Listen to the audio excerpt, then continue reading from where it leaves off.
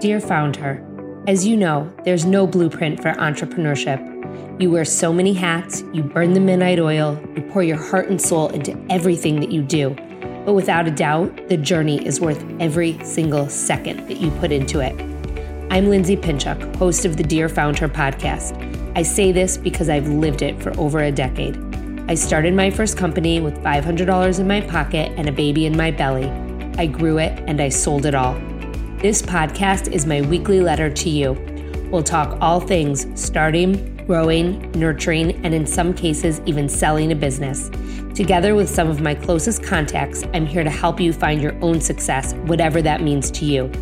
The ride as a founder is the ride of your life. So come on in and join me for another episode that will get you one step closer to reaching your own founder goals. Welcome back to another episode of Dear Founder. Before we get into today's conversation, I want to let you in on something I have going on. A lot of you have been DMing me and sending me messages asking me when I'm bringing my small business workshops back. Well, good news. On April 25th, I'm going to be kicking off a free masterclass, Social Media for a Small Business. If you're looking to up your social media game when it comes to your business, you're absolutely going to want to register and join me.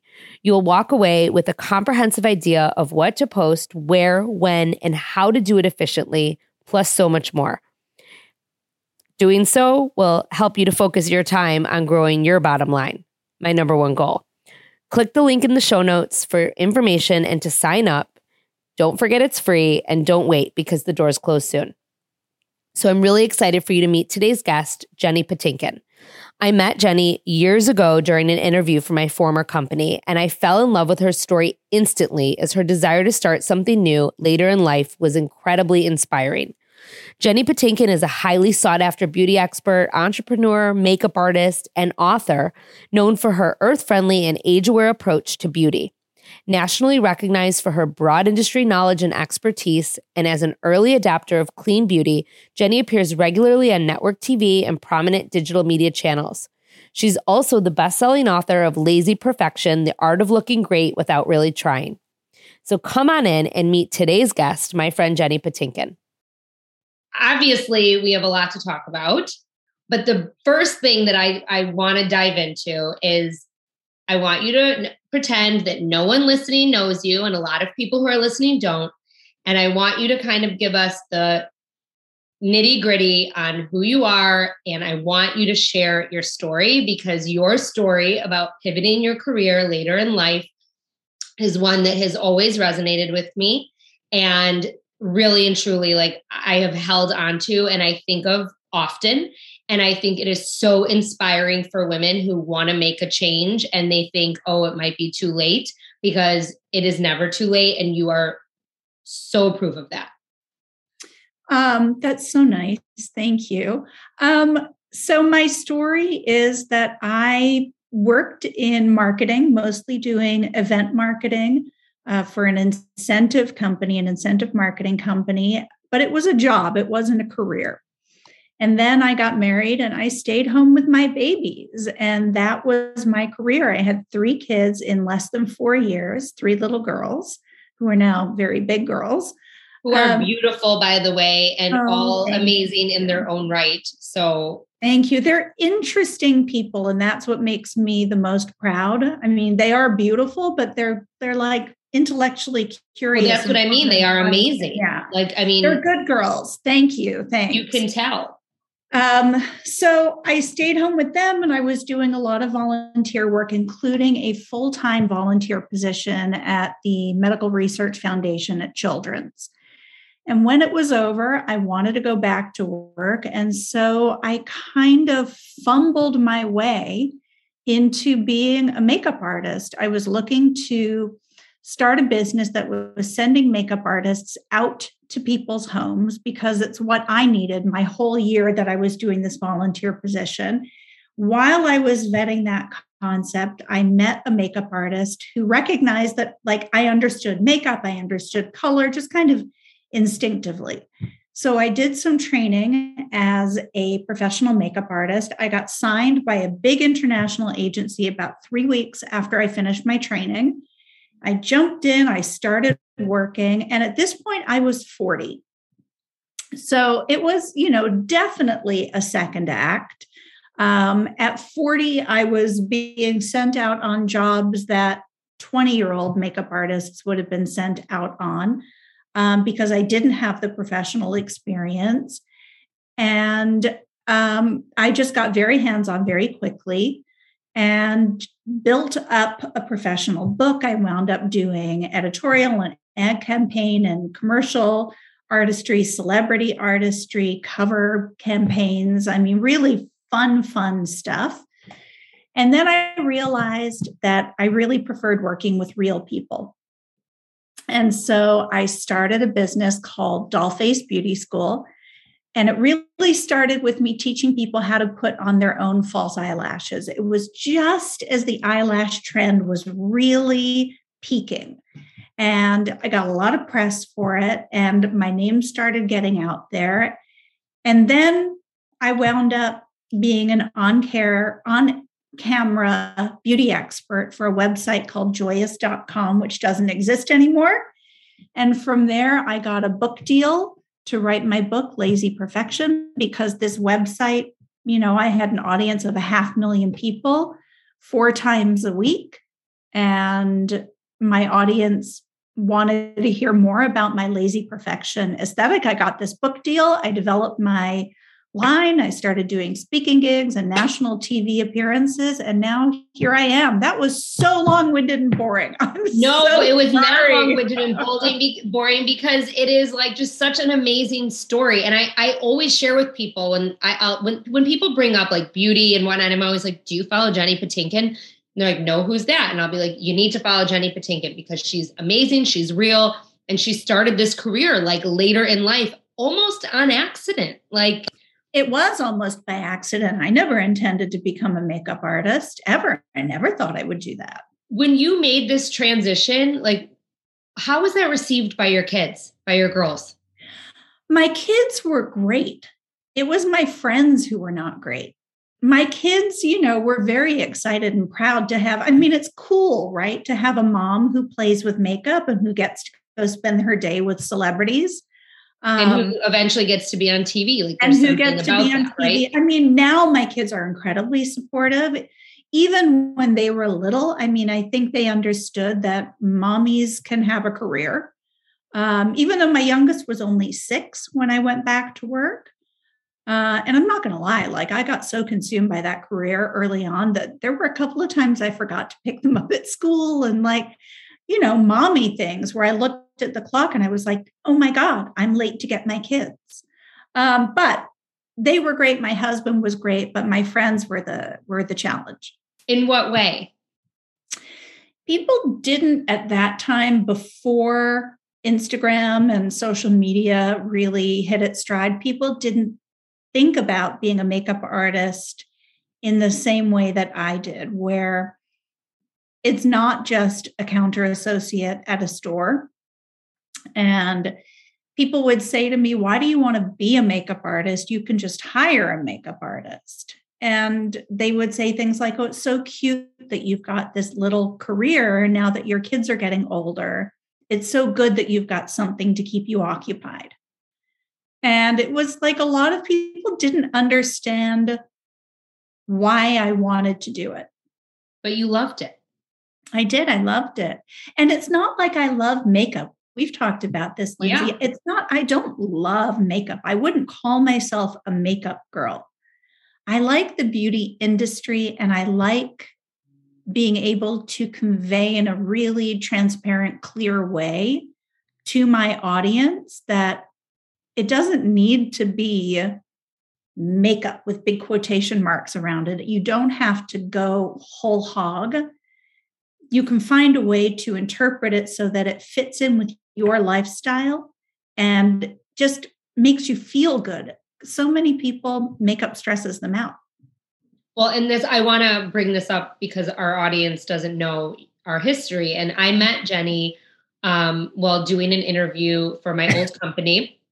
And Jenny took me and a couple of my employees to Target, and we went on a haul, and Jenny showed us all this, it wasn't makeup. I don't even think we even talked about makeup. It was just like a lot of product to like make us feel good as like tired moms. This was also like 4 or 5 years ago.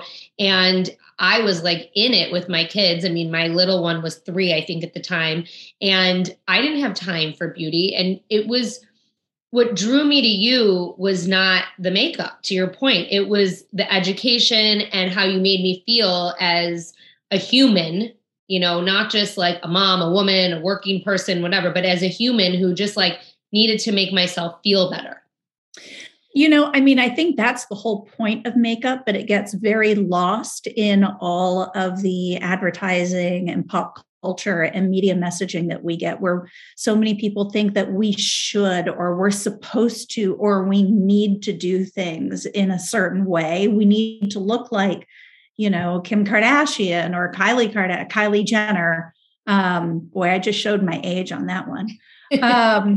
But, you know, there's this whole constructed misconception about makeup and beauty. And that's where our own internal stress comes from all of these advertising constructed messages that we get about beauty.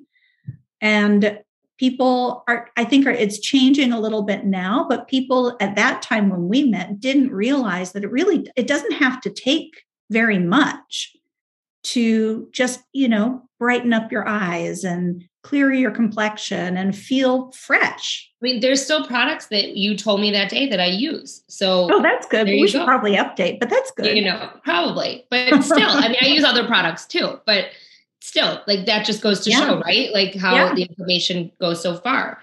So I want you to kind of now tell us about your products, because that has been another extension of your brand. And I think just a lot of people get really lost when they have like this idea for a product and like, how do I do it? And how do I make it come to life? And going back to the top of our conversation, you know, you were saying, oh, I was focusing on the makeup brushes. And yes, you were, absolutely. That was what we talked about a lot, I think, when we first met. Yeah. But I would love for you to kind of go through the process with us of how you started this other part of your business and where it is today and how you've evolved it. Really, everything in my business is need-based. And I think that, you know, the really successful brands have that authentic place of originating their brand. So it really started with face rollers. It's something I had been using for many years before they got trendy. You know, they originated as part of traditional Chinese medicine, and most of them were jade. My husband was at one time the biggest jade supplier of jade jewelry in the country. Okay. So, you know, we had jade all over the house and jade rollers and jade, you know, whatever. I bought my first roller from you. Oh, thank you. When we were at your house, I bought it. Oh, really? Yes. I think that's before I even had my own. That's how long ago I bought one from you, though. You told me about the rollers, and I bought my first roller from you, and so did my best friend, Sammy. So, oh, that's great. Well, so the rolling really was just because we had them around the house, and I recognized that they're really a quick fix beauty tool. I mean, they fit lazy perfection to a T, because in seconds, you reduce inflammation, boost circulation, promote radiance in the skin, takes it deep puffs under your eyes. And it really, like in a matter of seconds, without having to plug anything in, you don't need any product on your skin. For me, that low-tech simplicity is kind of the core of everything in my assortment. So those two rollers I was about to show you, but your audience can't see them. I have a large and a mini. But from there, during COVID, things really kind of pivoted, and it became more about self-care. And that's where I moved into gua sha, which is something a lot of people are learning about now, but it also originated in traditional Chinese medicine millennia ago. But they are kind of a full mind, body, spirit beauty tool where you get the energy healing of the stone that you're using, which in my case is rose quartz. You get that lymphatic drainage and reduced inflammation and boosting circulation. But gua sha, unlike rolling, you need to be a little bit more mindful about how you're using the tool. And so I was using it to self-soothe during quarantine. And then I started looking at other ways that I could take care of my own skin while I couldn't get to my dermatologist or my esthetician.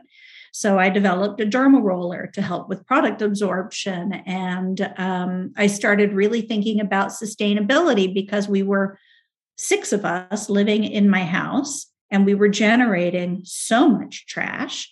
I started thinking about sustainability. So I developed reusable bamboo rounds instead of using cotton rounds, and a reusable sheet mask we launched this year because disposable sheet masks are just piling up. There's some crazy statistic, like 10% of everything in a landfill is a personal care or beauty related product.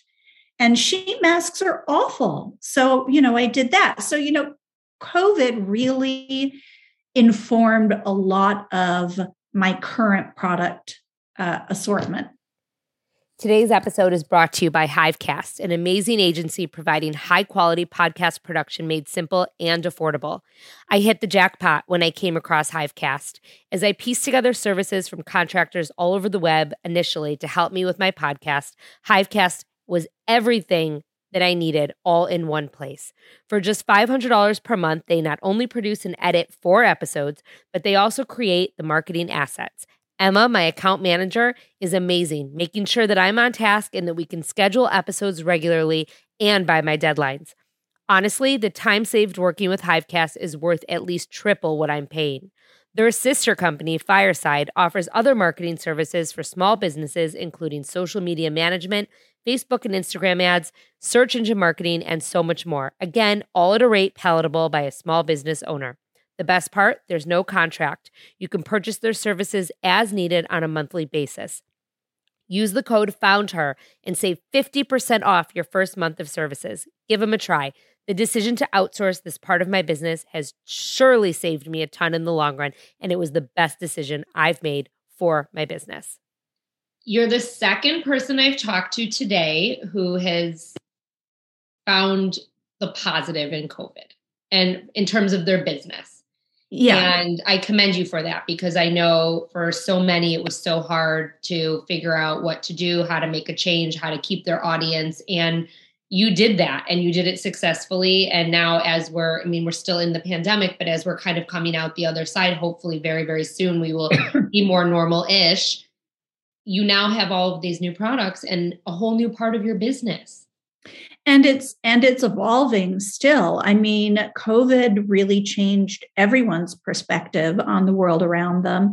And to your point, now that it looks like we're coming out the other side of it, what does it look like next? And in my business in beauty, it really needs newness. The consumer gets bored. And so what comes next when we take our masks off and we're interacting and people are looking at our faces? I love my mask that I bought from you. Oh, thank you. It's like the best mask. It's so soft and breathable, and like, it's so great. So, and do people stop you everywhere you go? Yes, because it's that mask? So cute. And for those of you listening, it's a mask that's like, it's like a fair skin color. I mean, Jenny's very fair skinned. It's like a fair skin color, and it has lips where your lips are. And people love it. It's so cute. It's funny. It was never intended to be skin color. It's just the natural undyed color of bamboo, because I don't like to use dyes. I didn't want to have a dye next to your skin or that you're breathing in, but people think it's supposed to be skin toned. It just happens that it's close to my own skin color. Well, I love it. So it was one of my favorite masks. So, okay, you've said a couple things that I want to touch upon. You talked about like that your products are very need-based, and you just mentioned the newness and how your audience really wants like what's new and the latest. Right. How do you figure out what that is? Like, how do you make that determination? And like, have you brought something to market that like totally flopped? Like, have you had any of those? I mean, I haven't had anything that's totally flopped. There definitely are some tools that I misjudged. They were very important to me, but I misjudged how important they would be to the consumer. Nothing has done poorly. But there have been one or two that haven't done as well as I expected. In terms of judging what's coming next, it really is how it's my own perspective. It's how I move in the world and what's important to me. And my big focus has been for the past couple of years and will continue to be sustainability. I think the next big conversation that's already starting is going to be about packaging and waste in the beauty industry in particular, but also extending to fashion. So kind of on that note, how do you go about taking a product to market? I mean, there are a lot of people who just don't know how to do that. And you've done it with multiple products and you're in multiple magazines for your products and they have won many beauty awards. So how do you go about doing this? It's challenging. Some of it is having the nerve to make cold calls. That's how I started. I picked up the phone and I cold called either store founders or store buyers. Some of it is networking. When I was doing that beauty expert gig, I was meeting a lot of brand founders and I was partnering and collaborating with them as much as I could just to get my name out there. I had a publicist who was laser focused my first couple of years on just establishing me as an expert in the industry. And now I work with a consultant who helps me with my retail placement.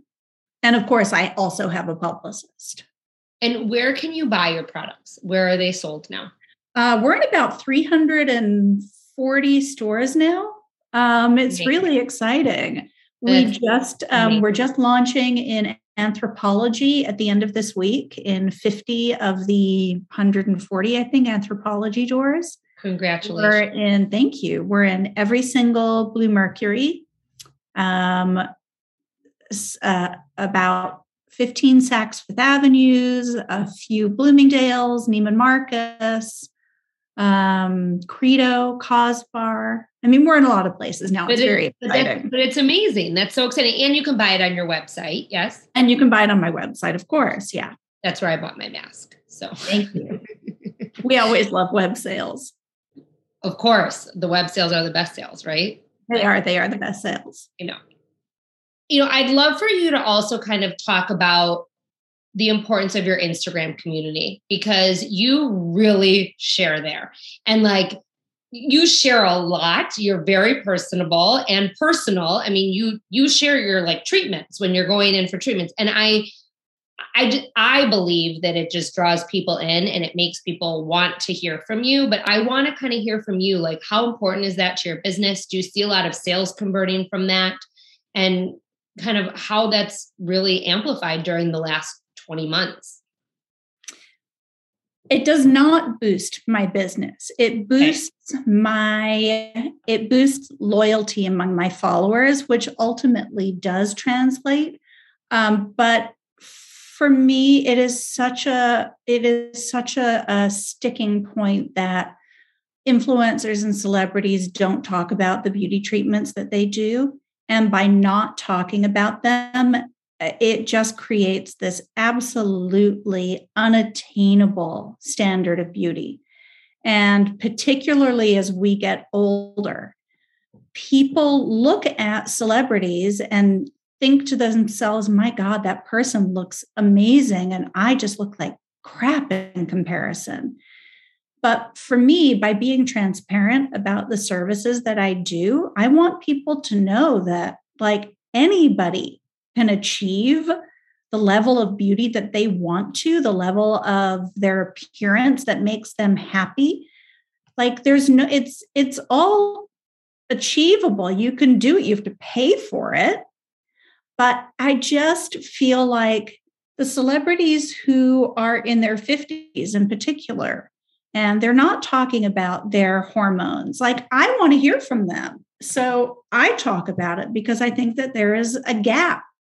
I mean, I think I've gotten a lot of feedback even from followers in their 20s and 30s saying it's so good to hear about this because I never knew that this was what happens to your hormones as you age. You're so good about sharing. I mean, for me personally, I've always been uncomfortable with trying to keep a secret, and just, it's just part of my nature to share. But I also just feel like it's my responsibility with my little, 18,000 follower account. I do feel a sense of responsibility to be honest with people about the services that I'm doing, because everybody looks around and feels terrible when they see somebody on Instagram who they think looks better than they do. And you don't have to feel that way. You can know their secrets. Yes. And I think it's important to be transparent about both their secrets. And I've actually had multiple conversations recently with business people about the necessity to be more transparent about like business secrets as women to help each other grow. That like, why are we keeping things so close to the vest? Like, why wouldn't you want to like help each other and like utilize each other? Right. And like, that's the whole point of this podcast, is really to kind of get in and like share the secrets. Like, well, I will say that I have found the clean, in air quotes, the clean beauty community or the indie beauty community to be really good about sharing information and being collaborative and sharing resources and providing connections and contacts. I've never been in a big conglomerate beauty space. I've never been in that retail environment. I've never worked in retail where, maybe it's a little bit more cutthroat, but everybody thinks beauty is so dominated by women that it must be terribly cutthroat. But I have not found that to be the case at all. It's been an incredibly inclusive and helpful community. That's awesome. I love hearing that. Mm-hmm. I love hearing it because it's so important that we're talking to each other and helping each other and sharing. And I think like, especially as small business owners, we have a lot to learn from one another. So absolutely, we do. And, there's enough room for everybody, particularly in beauty, where, there's how many different types of lipsticks? Thousands. There's room for everyone. So, why are we getting uptight that, somebody has launched a new line? Let's embrace it. Right. There's billions of people on this planet, right? Right. So speaking of the billions of people on this planet, how do you find them to buy your products? Like, what tools do you utilize other than your Instagram account? I have a publicist, and we do not market to the billions of people on the planet. We market to, the ones who are in the US. We just started shipping to the UK and Canada. So we're going to start looking at doing some PR in those areas. A lot of it is product placement. A lot of it is, the really high level press, Today Show, Good Morning America. Those placements are meaningful and they translate. A lot of it for me has been word of mouth. I think that a lot of people would consider me to be in that cult brand kind of category where if you know, you know. And then my retail partners have all been really wonderful about being collaborative and sharing on their social media accounts, giving me placements in their emails and on their websites. And you feel supported as a small business owner. Definitely. But you have to learn as a small business owner how to navigate those waters. It's not easy to ask for what you want. And it's not easy to even identify what you want. Having a consultant has changed everything for me in that regard. So let's talk about that. Because you've mentioned your publicist and you mentioned the consultant. So talk to me a little bit about the team that helps you find success and who has helped to build you up and how that's helped to translate into these media placements and more sales. So I met you through my publicist, who she primarily does broadcast placements. So that's your publicist is also going to be a guest on Dear Founder. Oh, she's so wonderful. I know she is. Your audience is going to love her. She's amazing. We had an amazing interview. I love her. So she's been the one who's gotten me all of my national broadcast placement, and those placements go a long, long, long, long way. I have a publicist who handles social media and influencer relations. And then I have a traditional media publicist. I have a consultant who helps with my large national accounts like Neiman Marcus and Bluemercury. I have a consultant who helps with smaller independent accounts. I have a national director of sales and education, and then I have a freelance staff who are in the stores meeting the customers. And we have, I don't even know how many people on that team, maybe 9. And that team is growing. And then I have my home team. I've got 3 people on my home team. Tell me how important your team is to you, and tell me not just who they are and what they do, but like what are the qualities that you look for when building your team, and how have they helped you to succeed? Like what are the type of people that you surround yourself? Knowing my own strengths and weaknesses has helped me select people who can fill those gaps. And that's a really important thing I think a lot of business owners don't recognize. I don't need people around me who do things the same way that I do. We would never make any progress. 100%. So, my key employee, my number 2 employee, has been with me about 7 years. And so she has seen the business really grow and expand. And she's our Renaissance man. She does everything. And she has the attention to detail that I don't. I am not great on detail. And that's really her area. And then our other people, a lot of it is trust. They are just, they can do things without having to check with me. If I'm traveling with my family, or I was out for a couple of weeks in the beginning of September and everything went without a hitch. But I would say really the biggest thing is recognizing where you need to plug the holes. And I cannot emphasize more what you just said about trusting your employees, because you need to be able to do those things like take a vacation with your family and unplug for a minute. And it's really hard for founders and entrepreneurs to find that moment to unplug and just take a second for themselves. Well, I never really unplug. Right. I know. But one of my employees started out as our babysitter. When my oldest daughter, who's now 24, was in 2nd grade. And she babysat for us for years. She would stay with the kids when we were traveling. So there was already that level of trust with her. And I mean, I am so grateful for her every single day, because she knows everything. Having those people you can count on is priceless. Absolutely. And it makes the world of difference. I think a lot of small business owners, and I think a lot of women, I don't know, this might be a little bit of a broad brush, but I think a lot of people don't trust their instincts when it comes to their hires and who they hire. My husband would say that he was terrible at hiring people because he didn't trust his instincts, and he was looking to fill a position without thinking about how it would support him.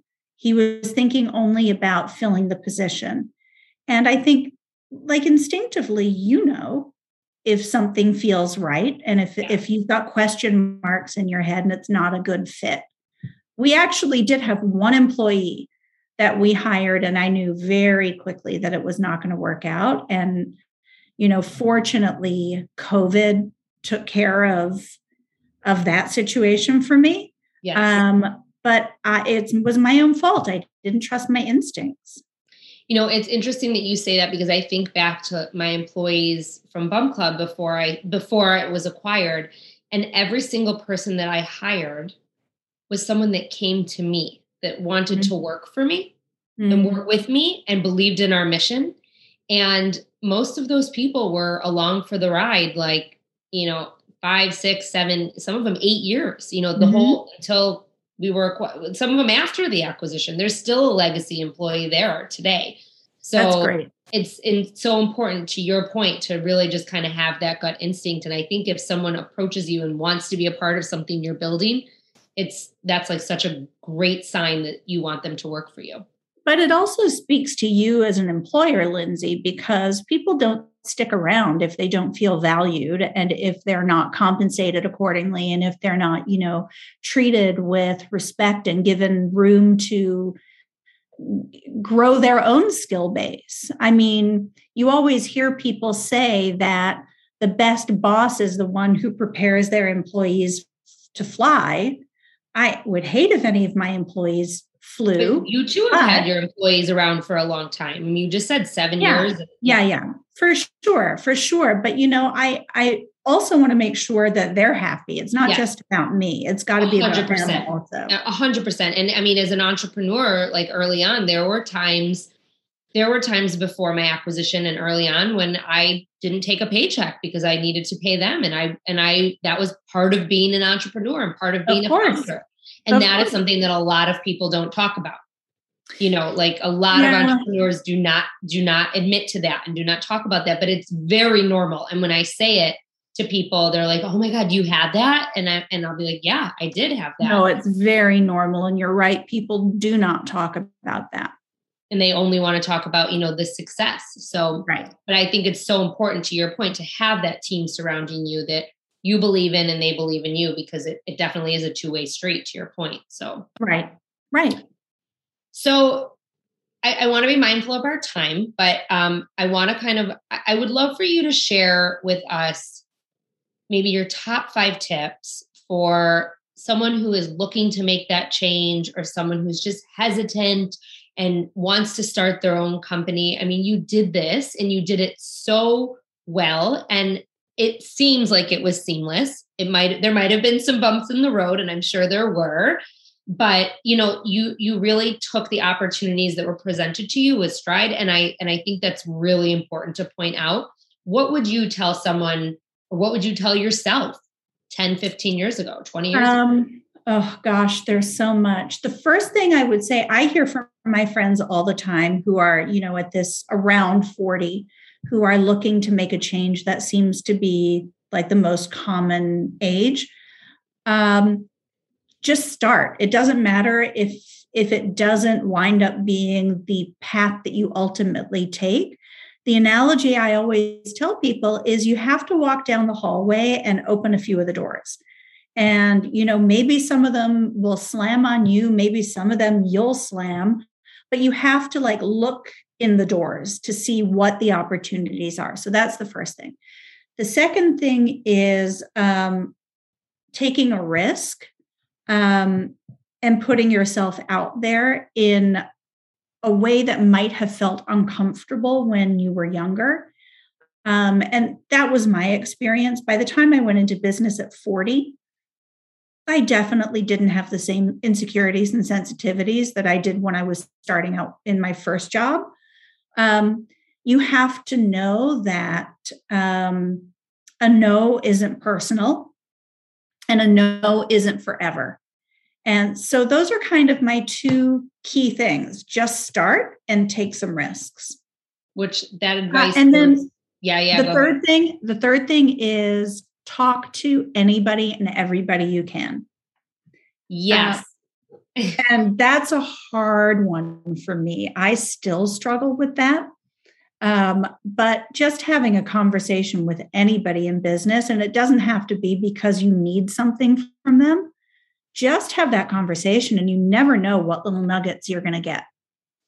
I could not agree with every single thing that you said more. I mean, that is why I'm doing this. That is why we are here.